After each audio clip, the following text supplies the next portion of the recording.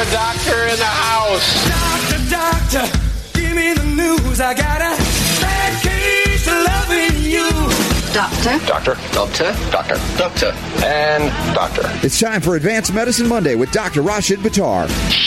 I'm a doctor, not a bricklayer. A doctor, not a mechanic. I'm a doctor, not a coal miner. No pill's gonna kill my head. I got a bad case of loving you. The doctor is in. I know it's been holiday time. I know everybody's had Thanksgiving and everything, but man, do I miss Dr. Buttar. Dr. Buttar, it feels like it's been 2-3 weeks, even though we were just on last week. It does feel like it's been an extended period of time. I don't know why. Maybe it was just because of the long Thanksgiving weekend, but it does feel like it's been a couple of weeks since we've talked. I think it's because I kind of unplugged. I never take time off. And talking with Super Don, my producer, I was like, yeah, man, maybe we should do a couple of bonus best of archive broadcasts. And he said, yeah, let's do it. So I think it was just the unplug, which is healthy. Every once in a while, you just got to recharge the batteries, enjoy family. And I know you had a great time. I heard from your brother Shahid. He said he had a wonderful time back home with you guys. So I'm just happy to hear it. Yeah, we had a good time with the whole family. So I'm glad you also got to unplug, and that rest always makes the momentum come back. When it does come back, it's much greater and harder. So, oh man, I was fired up last hour, Dr. Buttar. I couldn't wait to get you on. We covered this story, and you and I talked about this off the air. They released it Wednesday before Thanksgiving. You know that's when they want news that no one will pay attention to. The New England Journal of Medicine basically admits the mammography is far more than worthless. It's dangerous. Yeah, actually, mammography, a number of years ago, this is probably a decade back now, it was covered at a conference, a medical conference. I believe it was an ACAM conference. And what was interesting was they talked about the history of mammography and how the congressional committee that was in charge of making decisions that would impact the public's perception of chronic disease and how the public would be indoctrinated, for no better word, that would be the best way of describing it, how the public would be indoctrinated as far as what's out there and what they should do. And the history of the mammography is so unbelievable. It's almost like it's like a movie, because the actual data that was presented to the U.S. Congress showed that mammography had absolutely no increase in survival and actually caused increased exposure, not only to radiation, which obviously that's how mammography works, it's the radiation when they irradiate the breast, but it's also because of the inflammatory cascade that's initiated due to the trauma when the breast is compressed. Mm-hmm. So the risk of developing breast cancer is actually higher for those people that are having mammography. Now, this was data that was clearly presented, and the decision from the congressional committee that was in charge of making the decision was that it would be better to put this information out, because at least the perception of the public is that there is something that they can do about it. But there was a Chinese study that was done, and I believe they looked at 19,000 women, and they looked at the two groups that they looked at were mammography versus self-exam, and they found that there was no increase in survivability and no difference in early detection between mammography and self-exam. So if there's no difference between these two, and self-exam any woman can do at her house with no cost, versus mammography, you're going to increase exposure, you're going to increase trauma, you're going to increase the exposure not only to radiation but the inflammatory cascade, the trauma to the breast. Yes. Why would anybody do that? And it's all because of, again, what the perception is and what people need to know. So it's misinformation being fed to the public. Yeah. It's like the thing, Robert, you and I talked about, I think this was off the air, about OPT4. Remember we talked about when they have the protection for the military soldiers. Yes. They have 4 categories of MOP. MOP gear is, I don't remember what it exactly stands for now, but basically it's 4 different degrees of protection that you're supposed to be able to put on. And MOP 1, which is just the gas mask for chemical warfare, you have 11 seconds to put that on.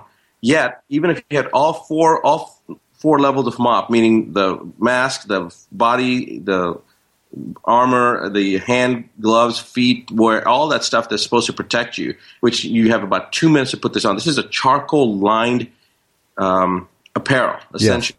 Yes. Even if you had all MOP 4 on, this is back in the mid 1980s, what the Russians were using back then would eat through full MOP 4 in less than 7 seconds, 8 seconds, something like that. But it was the perception that they wanted you to have, that there was some level of protection it afforded you. Exactly. And when I asked one of our cadre, then why is it that if this stuff will eat through our full MOP gear in 8 seconds and we have 2 minutes to put it on, why are we even training soldiers to do it? And the response from the cadre was that if you command a soldier, or if you order a soldier to go into battle, and they know that this information, they know they've been empowered with this truth, do you think anybody's going to go into combat? Of course not. So you tell the soldiers, you have them go through these drills thinking that they've got protection, whereas in fact they have no protection. And this is the same thought process. This is the same strategy that's not being used not only just against the soldiers, but worldwide against society as a whole. Well, exactly. Military, medical, industrial complex, where one begins, the other ends, you can't tell anymore. We covered this a bit last hour. By the way, if you haven't figured it out, it's Advanced Medicine Monday. Dr. Buttar is back, co-hosting as he does every Monday with me here on the Robert Scott Bell Show. Really sensational news coming out, but of course the old media will be forced to cover it, but right before you go on the holiday break, so they won't talk about it again. That's why we're doing this here today. Now, so much of this is covered in the 9 steps to keep the doctor away. You discuss it at length as well in the Advanced Medicine Seminar for everybody. But let's go through, if you don't mind, Dr. Buttar, some of the known causes outside of the iatrogenic causes, which are varied and real, including mammography, the known causes for breast cancer that could easily be prevented or detoxified before it ever becomes a problem. We can certainly do that, Robert. That's the way the 7 toxicities come in. I assume that's what you're referring to? Yes, correct. Yeah, the 7 toxicities, which is, to me, the epitome of where information and knowledge should start for people that are interested in preventing disease, because by definition, if you can effectively remove these 7 toxicities, chronic disease cannot exist. And this is what people really need to understand. The key word there is effective detoxification. You remember what I said at the Advanced Medicine Seminar, that the word detoxification is a cheap word like love. People use it, but they don't really understand or even know what it means sometimes. And so there's a lot of lip service given to the word detoxification. But if you can effectively, and that's our key operative word, if you can effectively detoxify the body, these 7 toxicities, by definition, no chronic disease can exist, whether it's cancer, heart disease, arthritis, diabetes, I don't care what it is. Now, if I have a patient that fails after I've done this, does that mean that my philosophy is wrong? No, it means I did not effectively address the toxicity. Either I didn't identify the right one or I didn't get it all. 7 toxicities in a nutshell. Number 1 is heavy metal toxicity. Second one is persistent organic pollutants, all the chemicals that we were exposed to. The third one is the opportunistics, which are the bacteria, the viruses, spirochetes, mycoplasma, yeast, etc. Those are the pathogens that need an opportunity to set up house. In other words, the first and second toxicity, the metals and the persistent organic pollutants, suppress the immune system and allow these opportunistics to set up house. Then the fourth one, and we now get into the esoteric category, the fourth one is energetics, everything from microwave, radiation, electromagnetic radiation, ambient cell phone radiation, et cetera, et cetera. Then the fifth one is the most significant when it comes to cancer and many other chronic diseases, and that's the emotional psychological one. The sixth one is food, not what we're eating, but actually what's done to the food that we have, the homogenization, pasteurization, the genetic modification, the irradiation, those type of things. And then the seventh one is spiritual toxicity. Yeah, and that's very critical, because this is where the weakness is exploited, the spiritual toxicity. Right? We have a whole million, still maybe tens of millions, maybe more Americans that are looking to the doctor as if they are, a special priest with special powers or special communique with whoever on high, that they believe when they pronounce that you will get cancer of the breast because you have the BRCA gene, which it really indicates what we're talking about here is, let's say, regenerative pathways that are not efficient, for one. Maybe detox pathways that are blocked as well that are not functional. And yet none of this is communicated to women like Miss America, who says she's going to have her boobies lopped off, or Sharon Osbourne, the wife of Osby Osbourne, that did the same thing, or anybody now that's being counseled because of this false gene hypothesis. Yeah, it is a false gene hypothesis. It's misinformation perpetuated over and over again. The illusion is created and perpetuated, and people end up maiming themselves essentially completely unnecessarily, because, the question is how much research has been done on people that have had their breasts removed and then see whether they actually have reduction in cancer. And the fact is that it makes no difference, because it's a level of toxicity. It has nothing to do with the breast. You can start looking at the hormonal levels. You can start looking at these genes. You can start looking at all these different things. It all comes down to one of two things, and it's usually a combination of both, which is a significant malnutrition or deficiency of a certain nutrient that's necessary as a protective mechanism, like many of the minerals that we've talked about before, antioxidants, whatever the case is, a nutritional deficiency or a toxicity. And the toxicity is almost always there. So usually it's a combination of both. Wherever that cancer started, at that point, at that instant, there was a combination of toxicity and malnutrition, and the toxicity causes the requirements in that area of the body where it's normally protected. It taxes that area because of the deficiency of, say, selenium or whatever. Many of the antioxidant pathways that are compromised due to heavy metal exposure, et cetera, et cetera. So you've got a malnutrition issue and you've got a toxicity issue. And you can take off any part of the body. It's not going to prevent cancer from coming, because that's a terrain issue. Yes. Yeah, again, the law of the terrain, so critical to understand here. And if you've not picked up the international bestseller, The 9 Steps to Keep the Doctor Away, it spells it out so beautifully and so simply. And I would encourage you also to plan to come to the next Advanced Medicine Seminar in Phoenix in January. We'll get more information up on that shortly.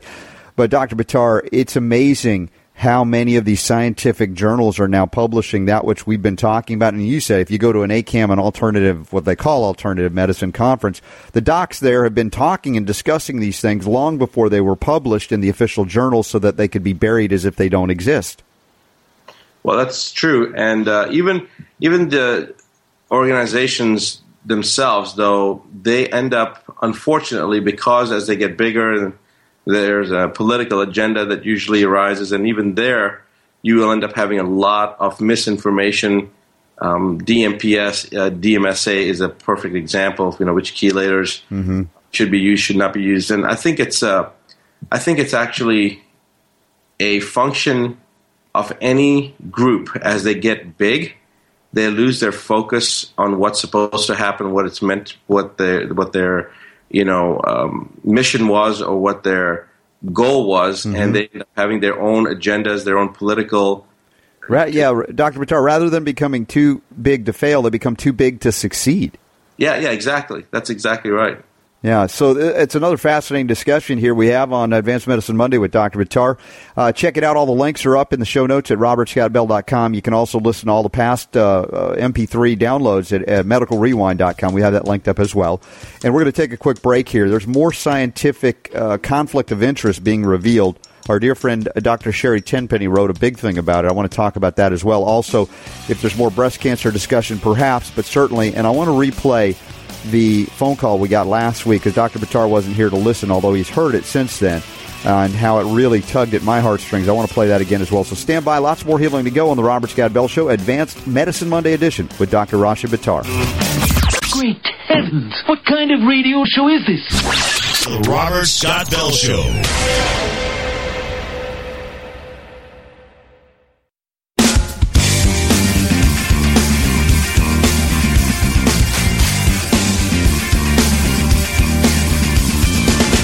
Taking on bureaucrats and corporations that would stand in the way of health freedom.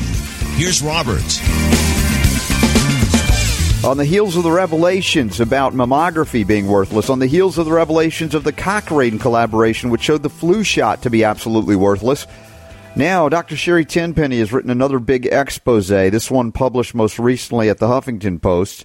Fraudulent medical research could affect your diagnosis. Dr. Buttar, Sherry is amazing the way she goes into such detail about the fraud going on in the research arena. Yeah, she is. She's been very meticulous always, all the papers I've read, and ever since I've known her, she's always been that way. So, and I've known her for over a decade. Yeah, it's incredible, this article. I mean, when we're reading it, we're going, there's more.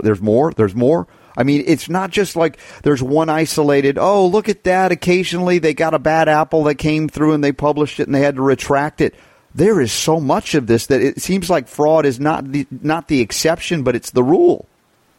Yeah, exactly. And Sherry mentions this Dr. John Ioannidis, who was raised in Athens, Greece, but is from New York City, and he wrote a paper in 2005 called "Why Most Published Research Findings Are False," and it's been the most downloaded technical paper from the journal PLOS Medicine. I'm not sure what that stands for. That's one of the I think the big medical group that publishes a lot of these journals. I got you. Yeah. Well, that's a remarkable paper in itself. I have not read it, but just the title of it, "Why Most Published Research Findings Are False."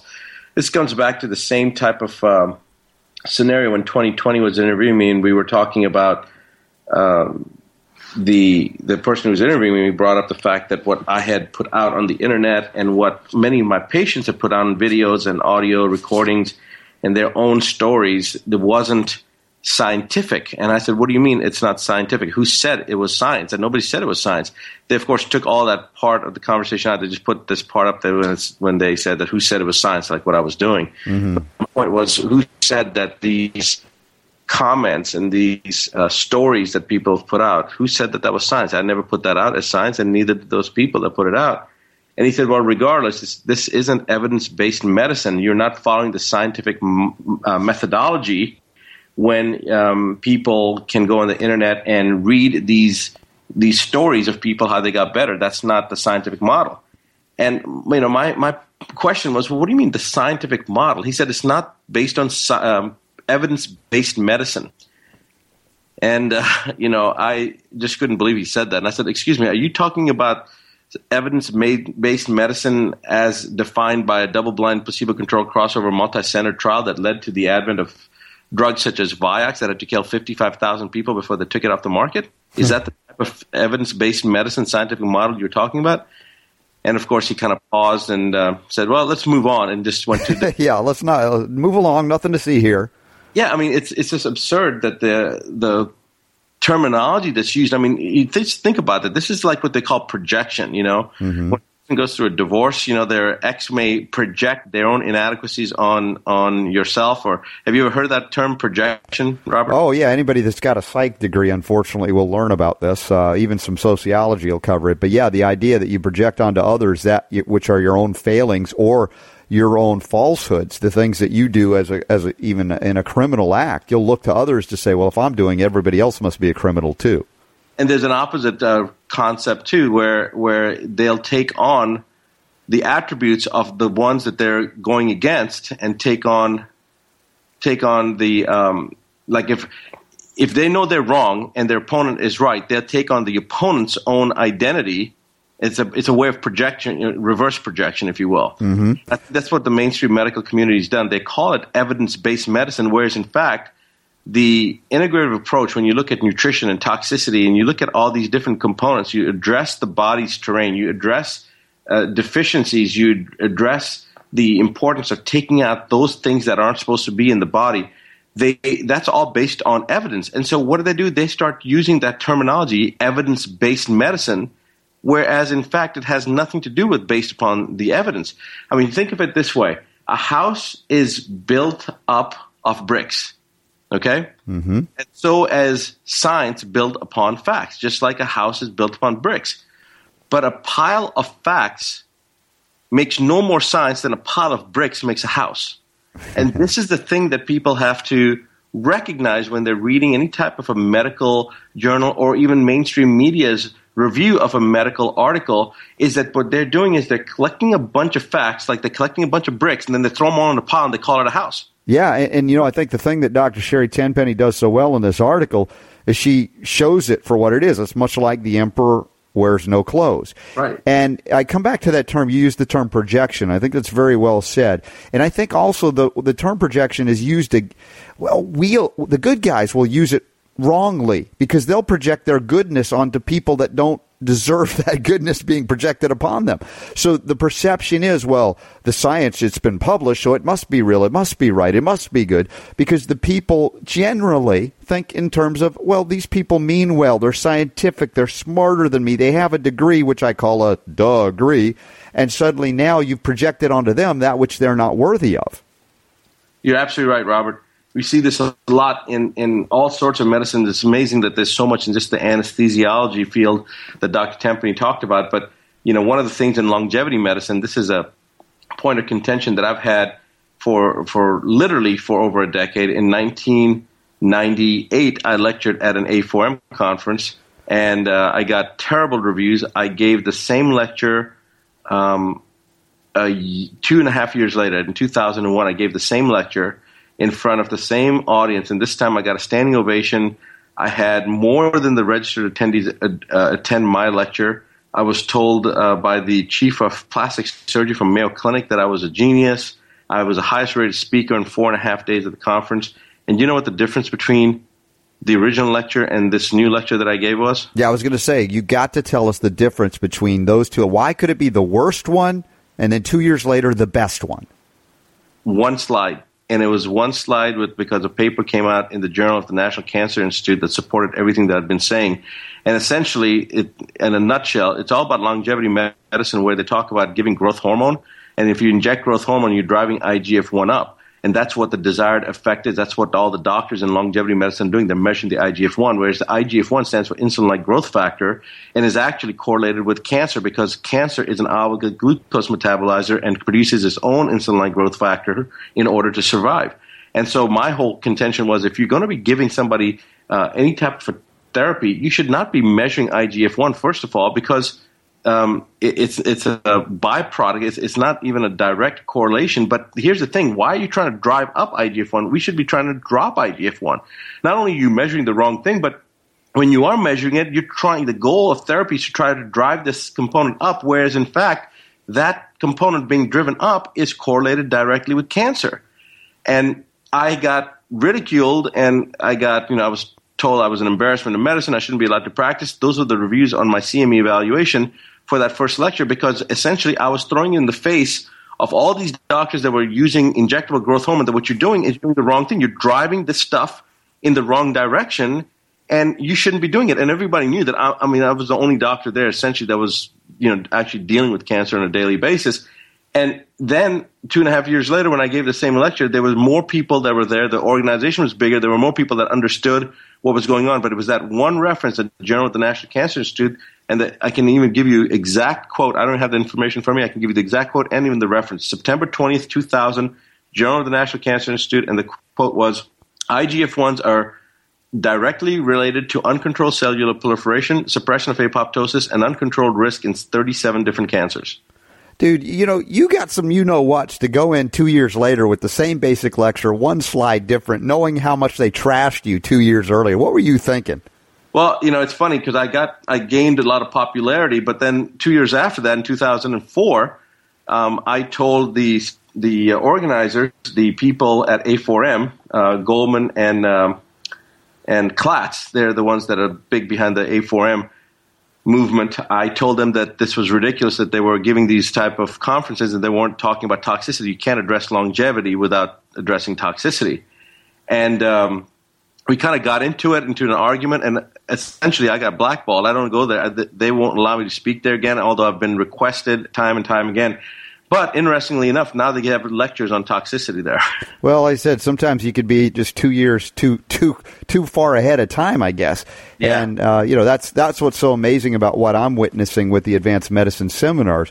It's not that this information is unavailable at other seminars or other events and other lectures, but the way it's coming together is so organic in a sense, because there are people that are recognizing the need, and they have this passion either for healing or the need to be healed, and that convergence coming together, that like attract like is happening, and it really is, it's the 2 + 2 = 5, the plus factor that's happening.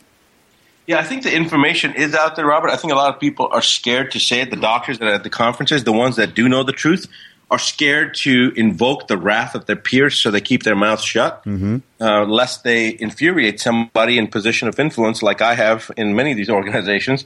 Because to me, BS is BS, no matter how you package it. And there are those, as we've mentioned already, that have other agendas besides the truth. And unfortunately, as these organizations get bigger and bigger, and there's more ego involved and more, personal gain issues that come into play, they end up deviating from the path that was originally the mission of the organization. Right. Yeah. So it isn't the goal, I think, of every organism on the planet to become bigger and larger and bigger and larger, and that's it. I mean, there's got to be the goal being the message is the goal, and the people who are ready will hear the message, and that's what we're here for.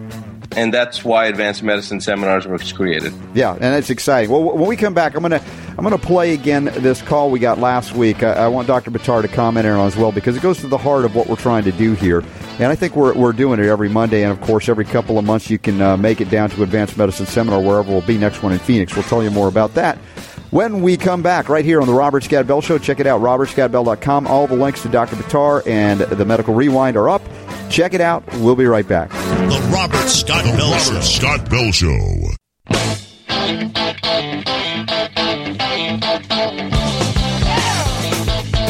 Taking on bureaucrats and corporations that would stand in the way of health freedom. Here's Robert.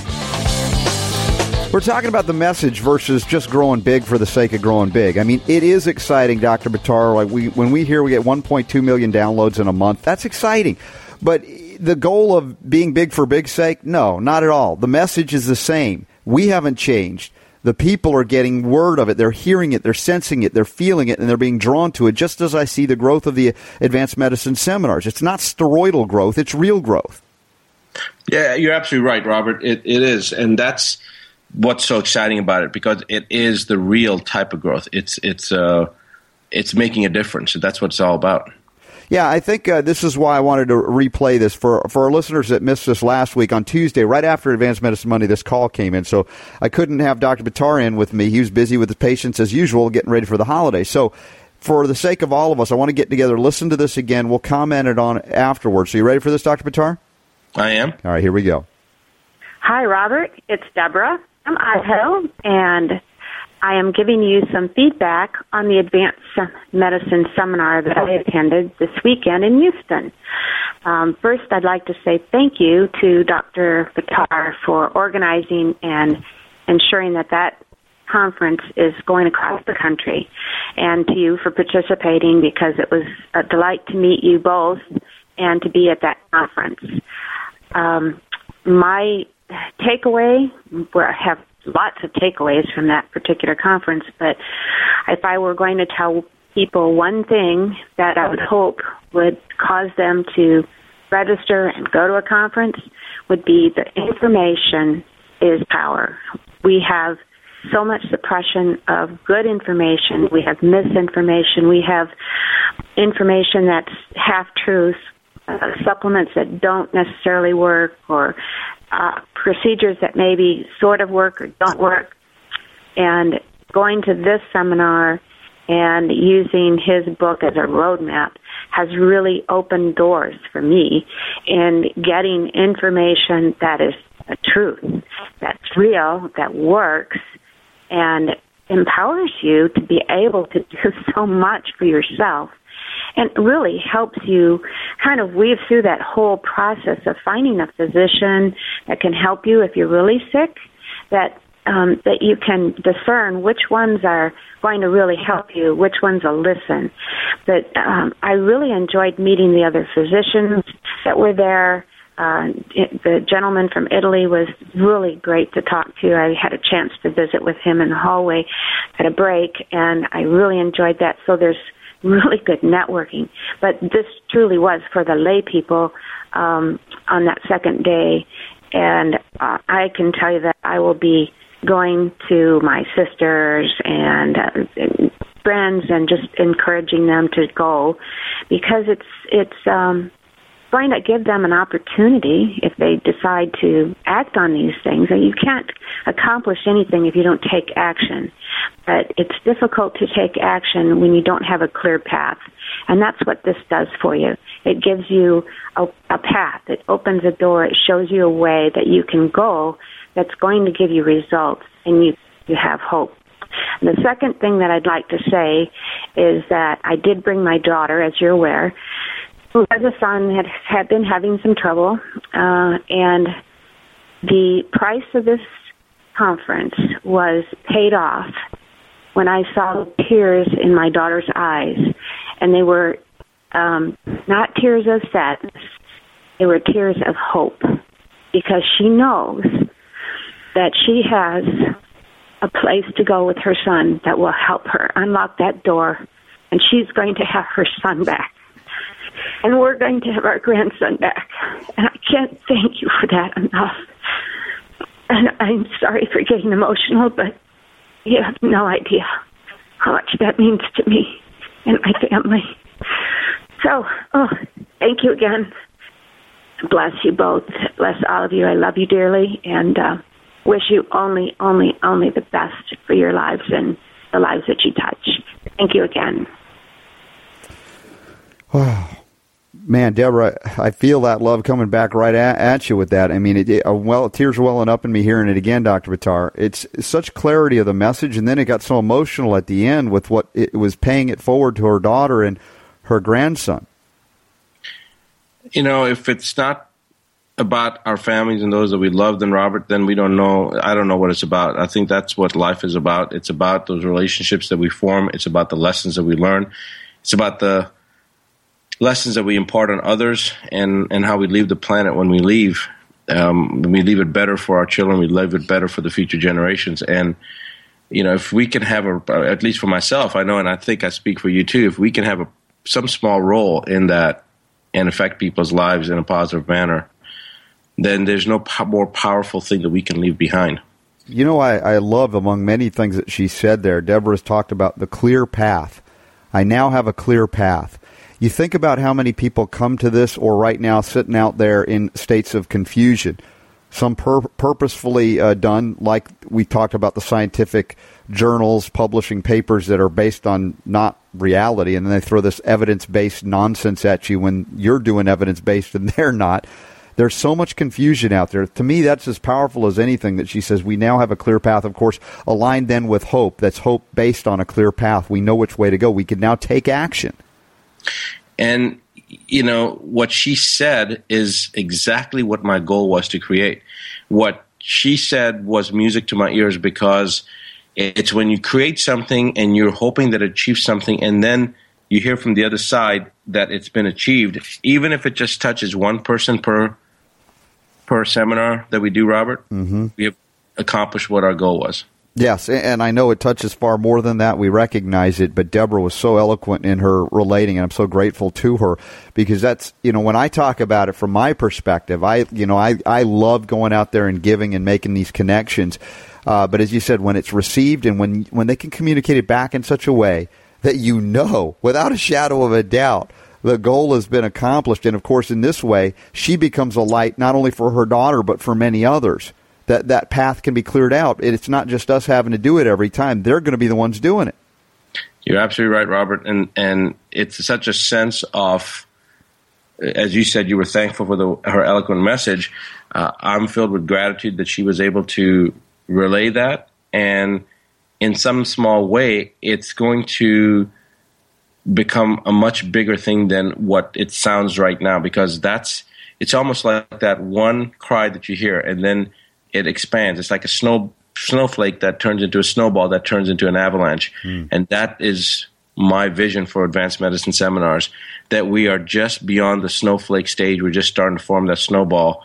But as it continues to gain momentum and roll down, it's going to become an avalanche, and it's going to be, God willing, a movement that no organization, no governmental agency, no authoritative body will be able to stop. And it will be the momentum that then causes that change to occur, which we know that no significant change ever in history has been achieved without the public demanding it. And that's what the hope is here. That's what the goal is here, that the public is empowered with that knowledge that then makes them autonomous, gives them the ability to demand what the truth is and change the world for everybody. Well, and become living examples of that truth. I mean, have you ever wanted something so much that you're willing to pack up in the middle of the night or whenever it is from Idaho and ride all the way down by car to Houston?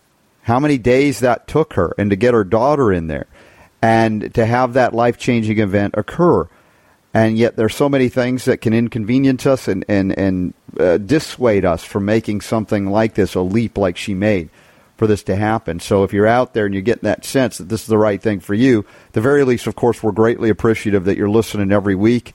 But beyond that, the ability to take this out, Dr. Buttar, what you're doing is sensational, and I'm so glad that I'm able to attend these things and help out in any small way I can, because it's making manifest those things that we talk about all the time. Well, it's making that shift, Robert, and I appreciate you being there. And the information, the information is one thing, but it's also when people can make that connection in person. I think it takes it to the next level. And I saw how many people were happy with that, and it just put a big smile on my face. So. Yeah. No, it's really great. Listen, we're going to take a break here. We're going to come back and wrap it up. I'm sure we've got some ailments to discuss, something that we can throw out there for everybody. One little takeaway that we give you every week here on the Advanced Medicine Monday version of the Robert Scott Bell Show with Dr. Rashid Buttar. The links are up, including the links to Advanced Medicine Seminar. So if it's coming to a city near you, you can plan. Or if you're like Deborah, you could be far-flung from the city, and you're going to find a way to make it there. We'll be there looking forward to seeing you. So stand by, say thanks to our sponsors. We'll be right back. You're listening to the Robert Scott Bell Show.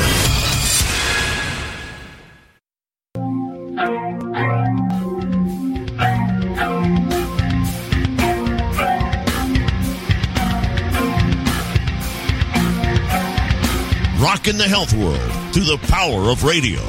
It's the Robert Scott Bell Show. If you're a longtime listener to the Robert Scott Bell Show, if you've read the 9 Steps to Keep the Doctor Away by Dr. Buttar, you're well ahead of most of the world in understanding that we got to go back to go forward. I mean, we got to embrace the things grandma and grandpa and great-grandma and great-grandpa.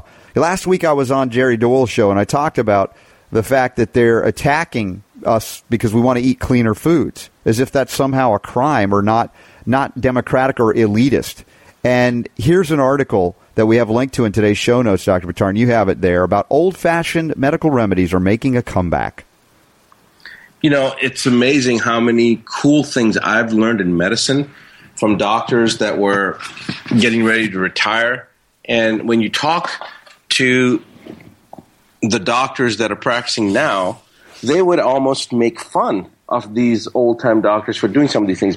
Case in point is the use of magnesium. Mm-hmm. I remember when I started working in the emergency room at Stanley Memorial Hospital in Albemarle back in 1990, I guess it must have been 1995. The Albemarle, that's deep south North Carolina.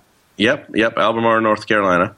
And there was a number of hospitals I was working at. I was still active duty at the time, so this was weekends when I had the time to moonlight. I would moonlight, and I worked in a number of different ERs in that part of North Carolina.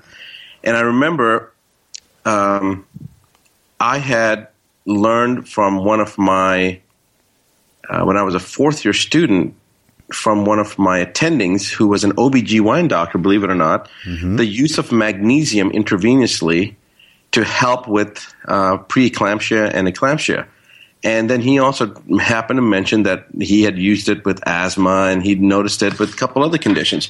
Well, at that time, magnesium, the use of magnesium was not something that really people talked a lot about in the emergency rooms. You didn't talk about using magnesium intravenously. You used all sorts of other drugs for high blood pressure and these type of conditions.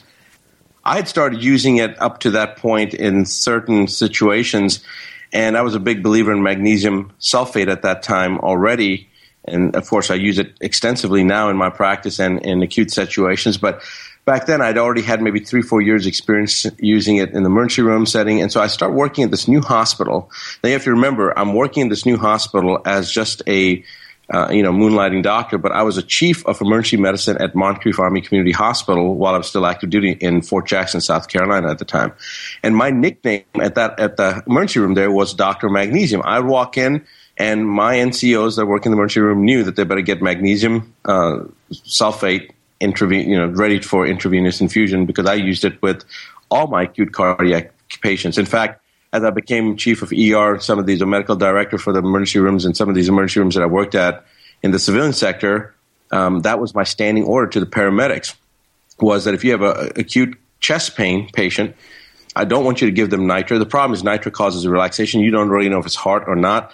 But if you had a chest pain patient, shortness of breath, had the classic chest tightness, et cetera, 100 cc's of D5W, 2 grams of magnesium sulfate intravenously over 20 minutes. And by the time they got into the emergency room, most of those patients were already stable. And in fact, now even in advanced cardiac life support, magnesium is one of the first line of drugs to be used.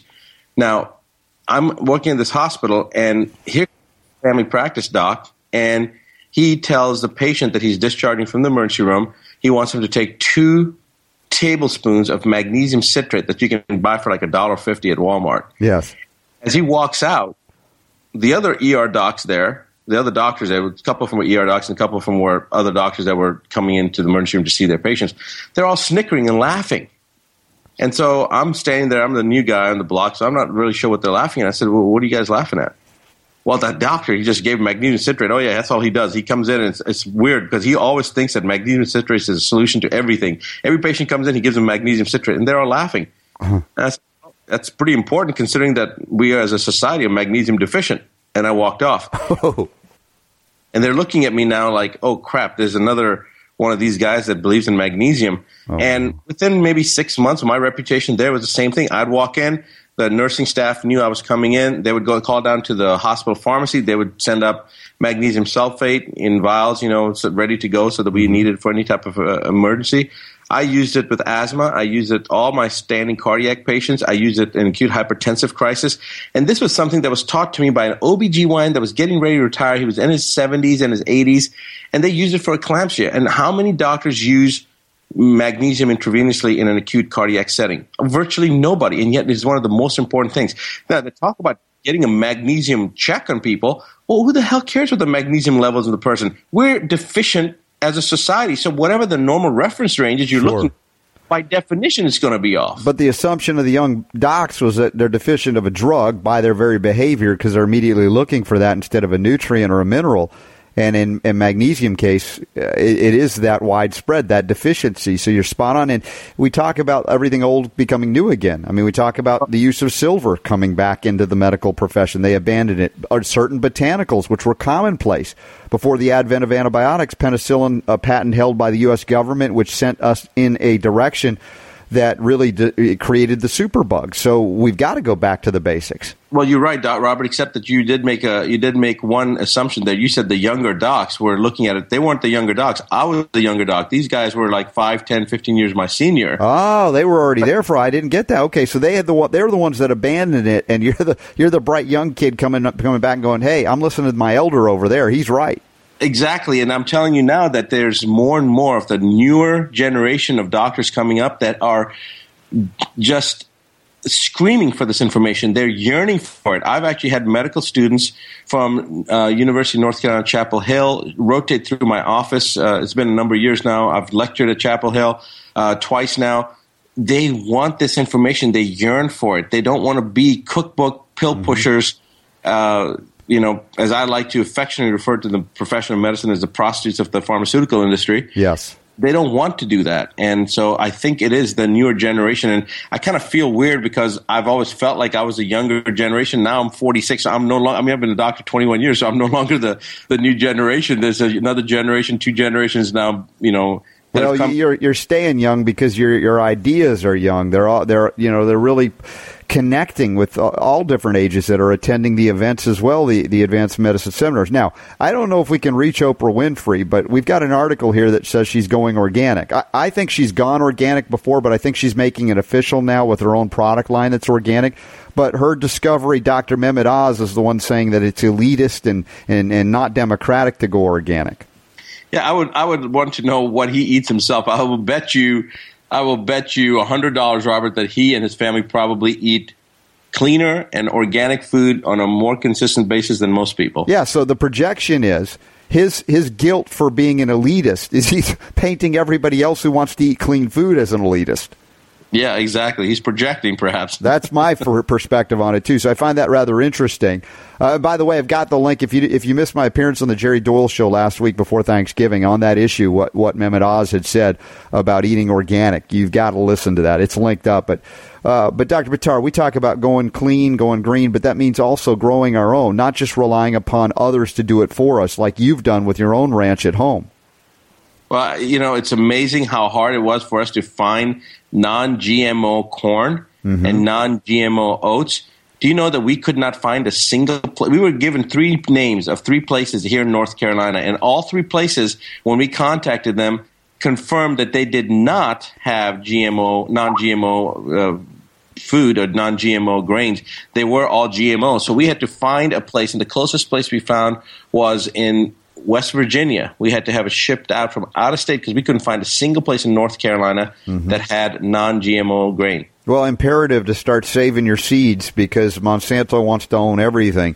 Listen, Dr. Buttar, we're wrapping up. We're out of time here, but what a great post-holiday edition of the Advanced Medicine Monday. It was great, Robert, and it's something that now with the holiday season upon us, we may not always have, between now and Christmas, we may end up having to go to the best of one of our previous shows, but I'm glad we were able to do this one live like we usually do. Yeah, absolutely great stuff. And everybody get ready. January in Phoenix. The dates are up. We've got it linked. Advanced Medicine Seminars. It's in the show notes. In the meantime, get Dr. Buttar's book. It's a great holiday gift, The 9th Step to Keep the Doctor Away. And, of course, the power to heal is yours.